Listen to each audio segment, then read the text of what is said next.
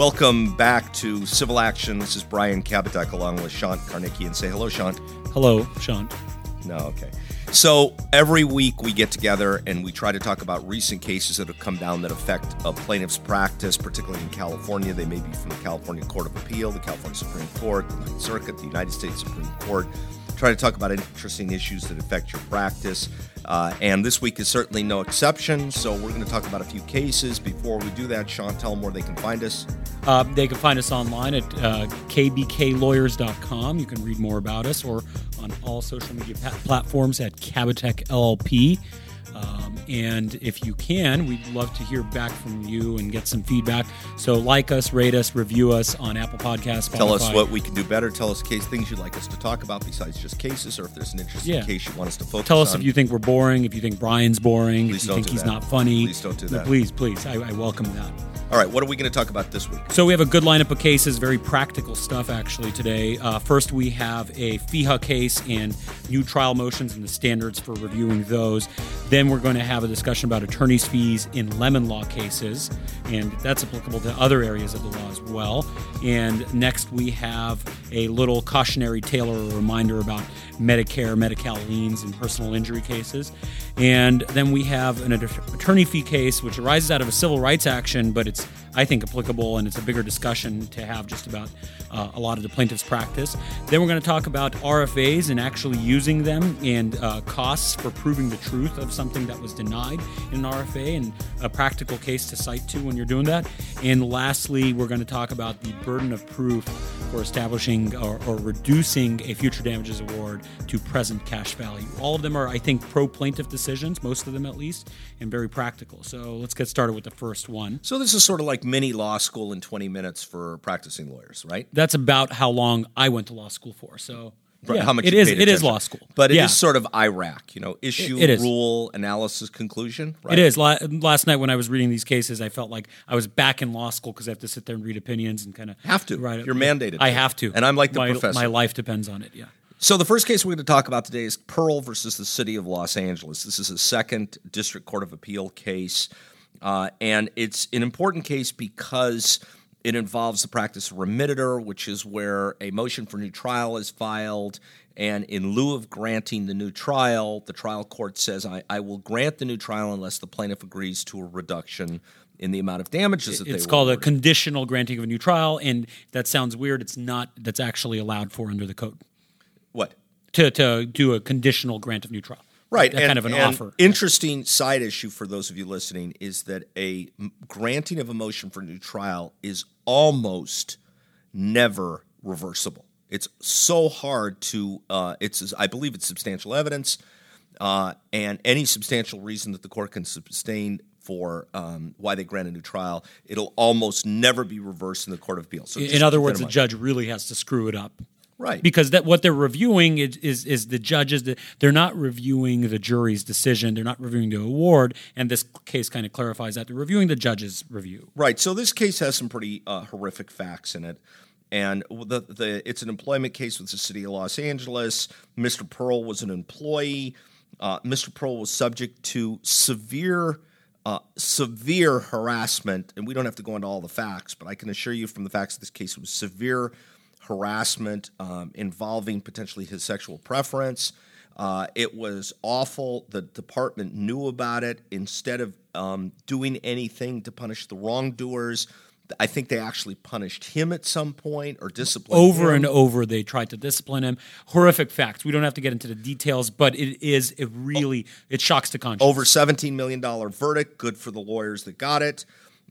There was a $10 million in past and $5 million in future non-economic damages, and I believe what the trial court did was conditionally granted a motion for new trial unless the plaintiff agreed to remittitor, and the plaintiff agreed, of about $5 million, right? That's right, and the plaintiff agreed. So it got reduced to past non-economic damages, got reduced from $10 million to $5 million, and the court recounted in a very good opinion, I think, the trial court, and the Court of Appeal kind of commends him for doing that, the record.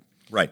So the case comes up on appeal because that wasn't enough for the city of Los Angeles. They wanted the whole thing to go away, and they wanted a complete new trial granted. And one of the reasons that they came up with was that it was punitive in nature. They said that the verdict was punitive in nature. There were no punitive damages here, but the verdict was punitive in nature.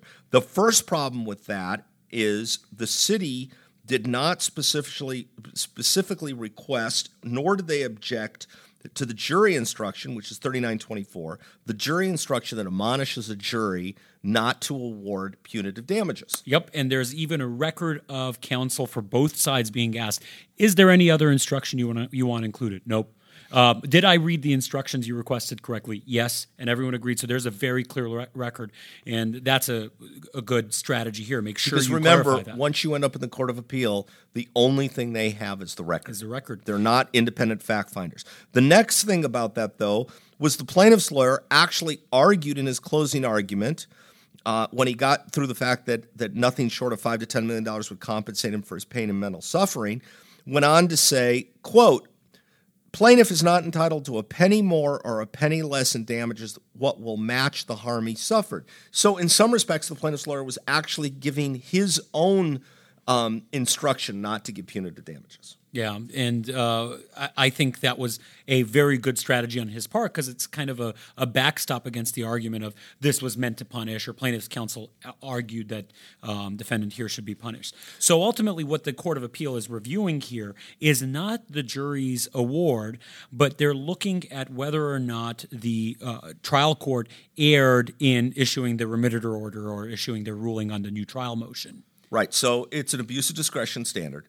Right. So they have to find that they abused the discretion, and the city was asking to reduce the award because it shocked the conscience and cannot stand.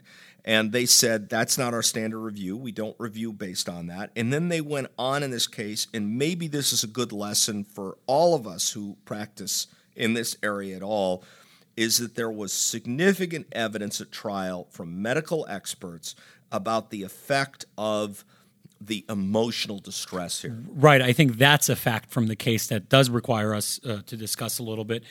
The plaintiff here was so traumatized as a result of the emotional distress and was so stressed out that it actually had physical impacts on him. He developed a heart condition that didn't exist prior to any of these incidents, which impacted his brain even, and the experts testified, and I think this was uncontroverted, that it may affect his brain down the line and it might lead to early onset dementia.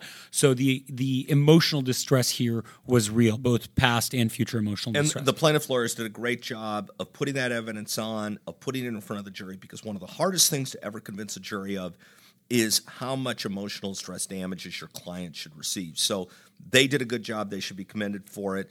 And obviously, the verdict with the remittitor of the $5 million reduction, still over $12 million, was upheld, and that's that case. All right. And that, by the way, we've recently done a few oppositions to motions for new trial, and I could say after reading this is like a kind of anthology or a good primer on the standards that apply. So if you have to oppose one of those motions, take a look at a case like this. You know, you can even call us and discuss it with us because we have had some recent big successes on those types of motions.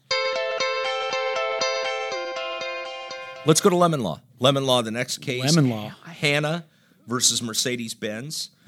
This is a classic Lemon Law case. What's Lemon Law? Also coming out of Los Angeles. So Lemon Law, which the formal name of it is the Song-Beverly Consumer Warranty Act, says that if a car is defective, the manufacturer is required to replace it and pay some sort of compensation.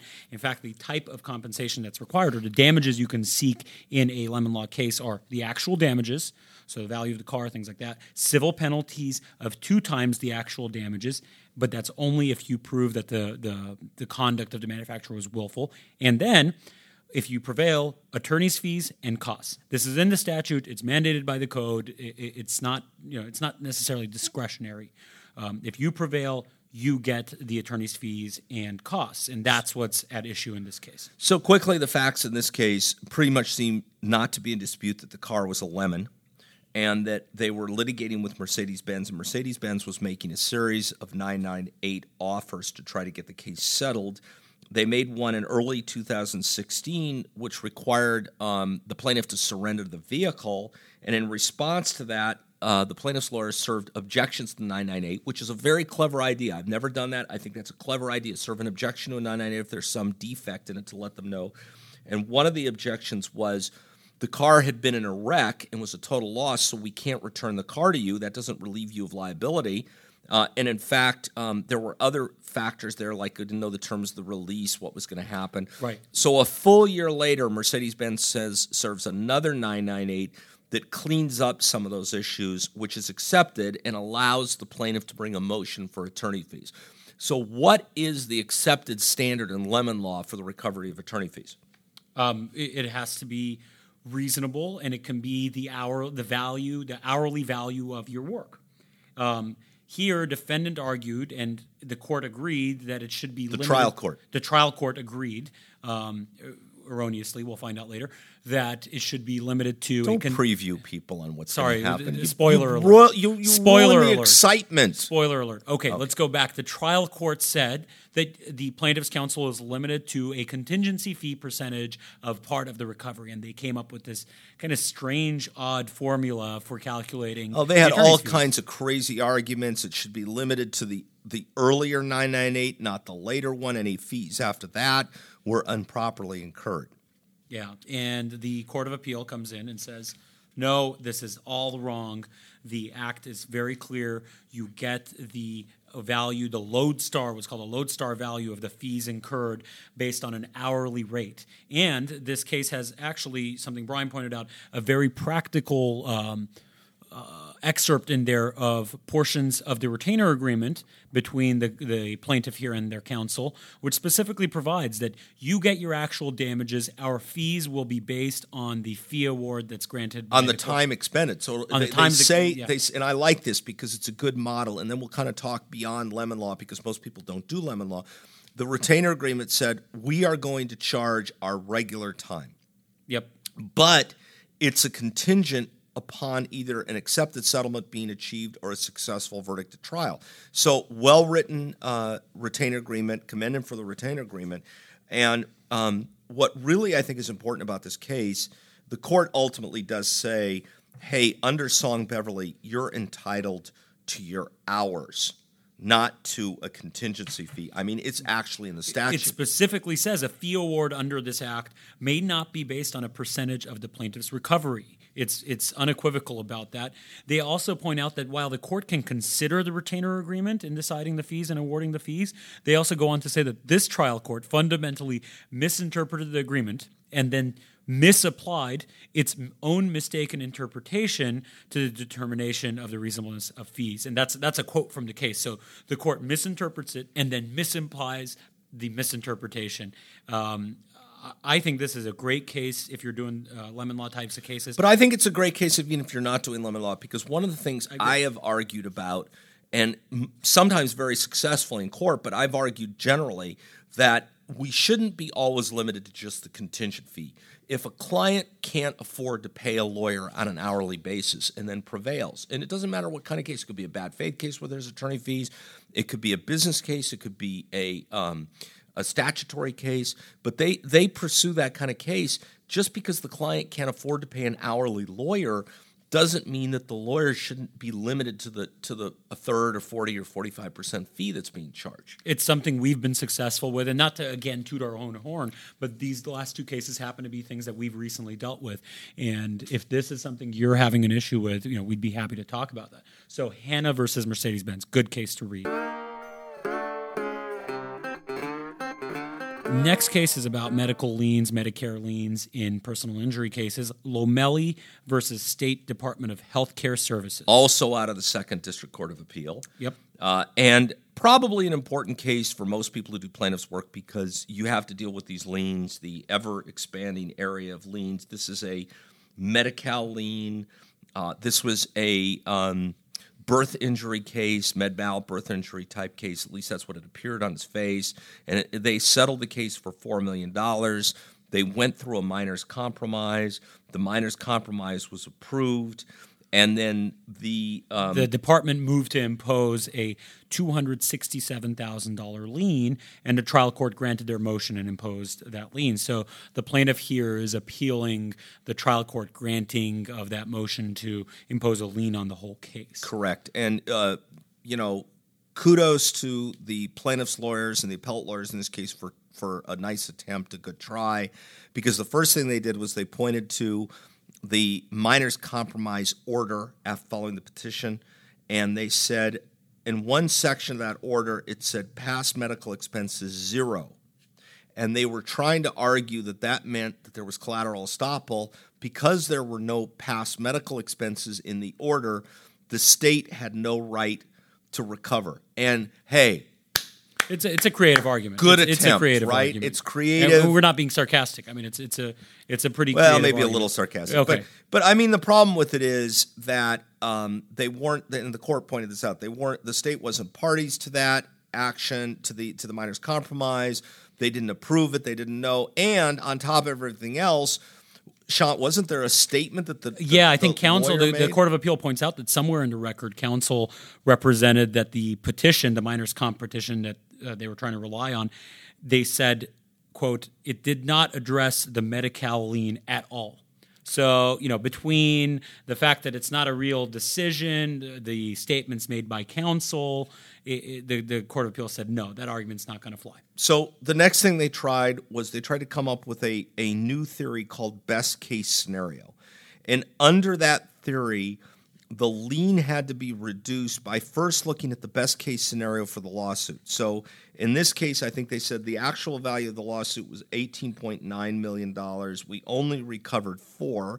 So you would take the actual amount of settlement, divide it by the hypothetical best case, and then you would determine what percentage of giant reduction would occur. And again, very clever, very novel, but completely rejected. And they said that doesn't work because it's subject to manipulation. It's super hypothetical. How are you going to verify this? Every settlement results in a case settling, usually for less money than it's actually worth, or at least the plaintiff's lawyer think it's worth. But what the court said was the proper method here. And of course, the best method, in my humble opinion, is negotiating and trying to get the best reduction on your lien. If you're not able to do that yourself, hire an outside service to do it, but make a deal and try to negotiate. I think the biggest lesson from this case is that the state is out there enforcing these types of liens. Sure. I think it's a cautionary tale, and creative arguments won't get you out of it. So be aware of them. Like Brian said, negotiate them. The actual amount of this lien was over $367,000. So the court said that the department utilized a standard called the reality-based approach, which is to take the actual lien, reduce it by 25%, and then 25% of the cost. So 25% for attorney fees. And the issue I had with that was you think that's statutory, right, Sean? That Yes. It's statutory. The issue with that is the actual attorney fees might be much more. I don't know. This is a minor's compromise. I don't know if they asked for 25% fees or a 30% or a third or what the award of fees were. But it seems to me that the right way to do it would be the actual amount of fees because the lawyer charged fees. The client shouldn't have to be sort of double hit on that. And then the same issue with respect to cost, the same proportional share of cost.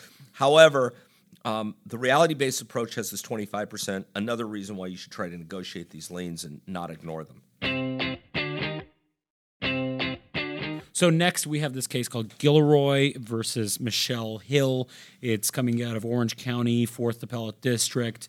It involves a civil rights action brought on behalf of a number of people that were apparently they weird were at set some, of facts. Yeah, it's some New Year's Eve party gone bad. No, Halloween party. I think it's a Okay. Halloween party. Are those different? What are you dressing up as for Halloween this year? I'm Brian? coming and going as Brian Kabatek. That's interesting. It's a great That's costume. funny. That's a hilarious costume. It's great. Thank you. Yeah, I appreciate that would be Thanks. hilarious. Yeah. And so it's a Halloween party that went into the late hours.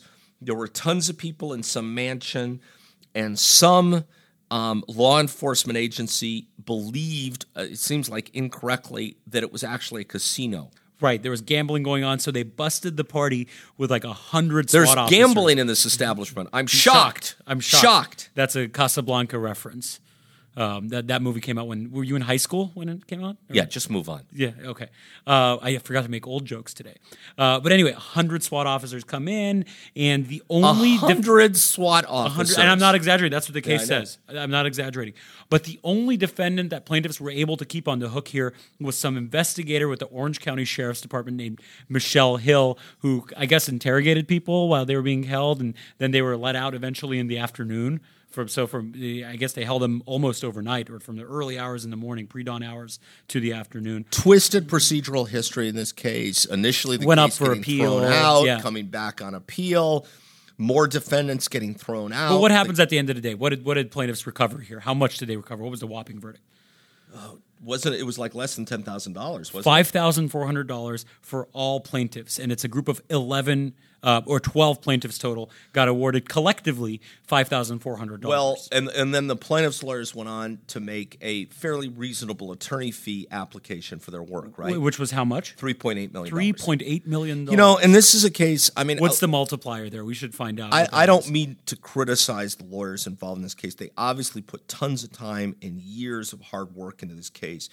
But I do have a saying when it comes to any sort of situation in life where people seem like they go cross the line and they go a little too far. What's that saying? Pigs get fat, hogs get slaughtered. And to me, this is a classic example of potentially making bad law because of bad facts. So now there's this decision on the books, and the first thing the court says is that, and I mean the Court of Appeal, is there might be circumstances where it's totally appropriate to throw out the entire attorney fee award because the amount recovered was so small it could have been recovered in small claims court. Yeah, it wasn't just the discrepancy between the award and the verdict and the attorney fees that were being sought. It was the manner in which this was presented. Right, I get it, but my concern is that in the future, defendants are going to point to this case and they're going to say the award was so small it could have been obtained in small claims or limited jurisdiction court, and so the whole attorney fee should be thrown out, which is wrong because 1983 and civil rights are important cases to bring, and lawyers should be compensated for bringing them, even if the recovery at the end of the day is nominal. It's still important to bring these those are good kinds of statutes. cases. They incentivize lawyers taking on cases that otherwise might not be lucrative, and they wouldn't take it on. As we know in the contingency world, like most of our listeners, all five of them, they do contingency work, and they often represent people that can't afford, that would never be able to pay for this type of legal representation if it was on a cash hourly basis. So this is important. These types of cases and these fee statutes are important. This is a set of bad facts. And here are some. Let me go over some of these bad facts. Yeah, the bad facts are kind of interesting here. And obviously, any opinion puts the spin on it that the party writing, the party, the justice writing, the party puts. But in here, they focused on the fact there wasn't a single declaration or chart that clearly and concisely set forth the number of hours billed. There was no attempt to separate the bills. There was no attempt to cull through attorney's fees pertaining to the appeal. They referred to the victory as Pyrrhic victory. And I looked up the definition of that, and according to Google, it says, one at too great a cost to have been worthwhile for the victor, which is, right. And the plaintiffs lost all of their theories except one. And here's some of the things they really focused on. They sought attorney fees for work in matters involving actions other than against Defendant Hill, the one defendant remaining in the case, work performed in connection with claims of plaintiffs who didn't prevail, work performed on behalf of plaintiffs against defendants who were dismissed voluntarily, work performed on behalf of theories or parties that were dismissed by the court, duplication of effort, clerical work that was performed by attorneys, time entry so redacted you can't determine what work was performed. I don't know, most entries in your bills never need to be redacted. Pervasive padding, and then the list goes on and on and on. So I don't want to say I could have, hindsight is 20/20, and I don't want to play, Monday morning quarterback, but if they didn't do these things, if they didn't do the crazy, not separating the bills, block billing, padding, and they made a smaller request, I think they might have had a shot at getting Might have had approved. a shot. We don't know. But now we got a bad case on the books. Right. And I don't like this case. And I'll tell you what I really don't like about it. And I wrote it in the column of opinion, the margin of opinion. PAGA, Private Attorney General. That's right. And what I'm worried is you're going to see this appear other places because they refer to PAGA, they refer to Private Attorney General theories. So be careful. Bad facts make bad law. And what else, Sean? Pigs get fat, hogs get slaughtered. Next case, Samsky versus State Farm. This is a bright light case, very good. Also from the Second District Court of Appeals. Well, the last case was from the 4th. That's Most right, of our Orange County. cases today are from the second DCA, but that was from the 4th. Samsky's from the second DCA, and this deals with the problem that a lot of people have complained about, which is what's the use of a request for admission? What's the point of request for admissions? And this court answers it. This was a UIM case where there were requests for admissions, the most notable of which were State Farm admit that the insured was not negligent and admit that the insured's negligence, if any, was not a substantial factor. They denied both. And then there were there were 6 others about injury and damage and substantial factor and traumatic brain injury, and they were all denied. They go to arbitration. They get a favorable award out of arbitration. The case comes to the Superior Court for affirmation of the award and for fees and for costs for proving the truth of the matters denied in those RFAs. And this is a very good ruling. Again, this is another one of those. I think this is the 3rd case today where I would say you should go ahead and read it if you're ever dealing with this situation. This one probably the most because this is the most common. You're going to have RFAs in all types of cases, so you should definitely read this. The trial court says this doesn't matter. There's some exceptions here. Well, they actually go on. Sorry to interrupt, but they also go on. I'm not really sorry, but they go on to say that it's the plaintiff's burden to establish Which this, is what I was going to say. The trial court says, plaintiff, tell us why these exceptions don't apply, because the statute here is CCP section 2033, which is a good read.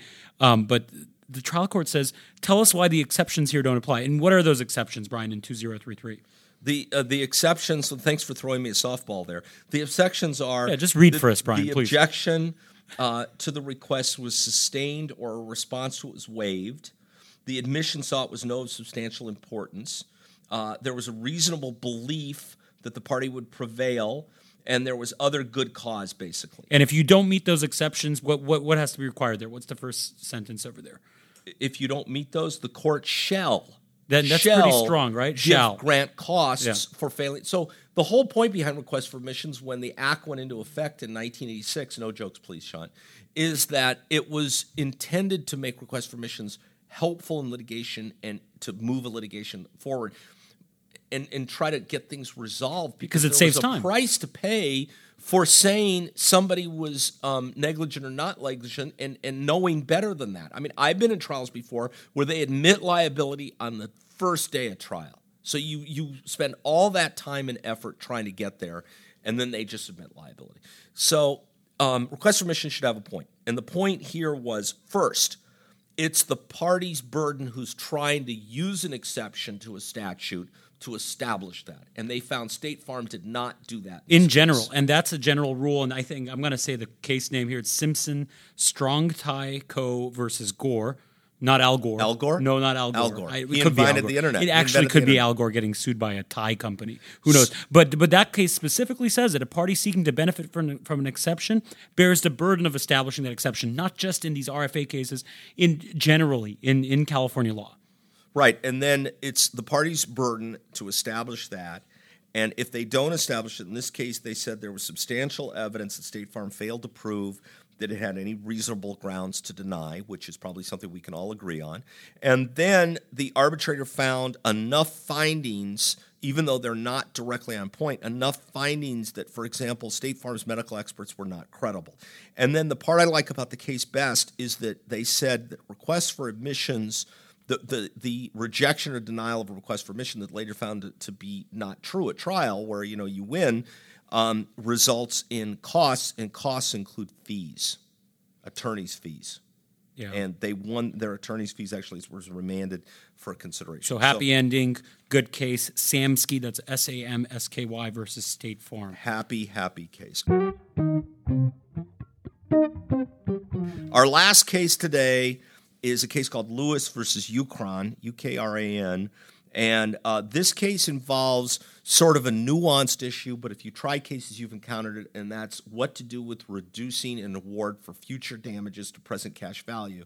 And what's the general point behind reducing future damages to present cash value? Money awarded for the future is worth less now because your money that you have now can grow. So if you're awarded money for medical care for the rest of your life, it should be reduced to the present cash value. Right, and this was a pretty good, straightforward case where they tried it to the bench, they tried it to a judge, no jury, which is something I almost never would do, and it's somebody that I respect in this case, so he must have had a good read of the judge to do that. They got a verdict of about $1.7 million, of which a substantial portion, $1.2 million, was for future lost earnings, and $300,000 was future medical. And the defendant comes out and appeals and says it was the court's sole responsibility on its own to establish present cash value. Yeah, or to reduce the award to present cash value. And it says because of that, there should be a new trial granted. The trial court should have done this. The trial court didn't do this. And this is actually, I think you were surprised, Brian, that this is a novel issue and it hasn't been. It's an issue of first impression that Yeah. there's apparently no published decision directly on point in California on this. There is in the Ninth Circuit. The Ninth Circuit says it's the party asserting the reduction. So in this case, it would be the defendant saying you have to reduce it to present cash value, whose burden is to establish what present cash value is. And the reason I was surprised is I've had trials before where I brought economists in to do this because it was unclear. It never crossed my mind that there should have been a case on this. And this case says we're publishing this opinion, and it's the defendant's burden, or it's the burden of the party trying to assert the present cash value. It's their burden. And if they don't meet that burden, then too bad, too sad, the plaintiff doesn't have any. Those numbers stand. Yeah, I've seen this in trial, and there's always some motion pending or there's an argument by defense that you shouldn't be able to state these numbers. It's prejudicial. They have to be reduced to present cash value. If you don't reduce it, you don't get to say it. That's not true. If they think it should be reduced, let them put on an economist or someone to sit there and reduce the numbers. It's an evidentiary issue. That's the Ninth Circuit says. That's what this court says. And because it's an evidentiary issue, that party who's asserting it has to come out with the evidence and assert the evidence. And of course, if that's the case in the future, and you're in a case and the defendant's designated economist or somebody to establish it, you might want to think about supplemental designation, have your own. You might want to check. I mean, a lot of this is pretty math-oriented, and there isn't a lot of room for dispute. The way we've dealt with it sometimes is by stipulating, just saying this is the amount, this is what we're going to read to the jury, is what we're seeking. So Time Lewis, that's Lewis versus Ukran, Ukran. Another good case. Read this one as well. That's all we got today. I hope these cases are helpful. I thought they were really interesting. Sometimes we do these and the cases are not so interesting, or they're you're not dry. so interesting. I'm always Maybe interested. sometimes I'm I'm not fascinated. I'm fascinated with me. Says you. I am. Says you and the people you pay. So thanks for joining us.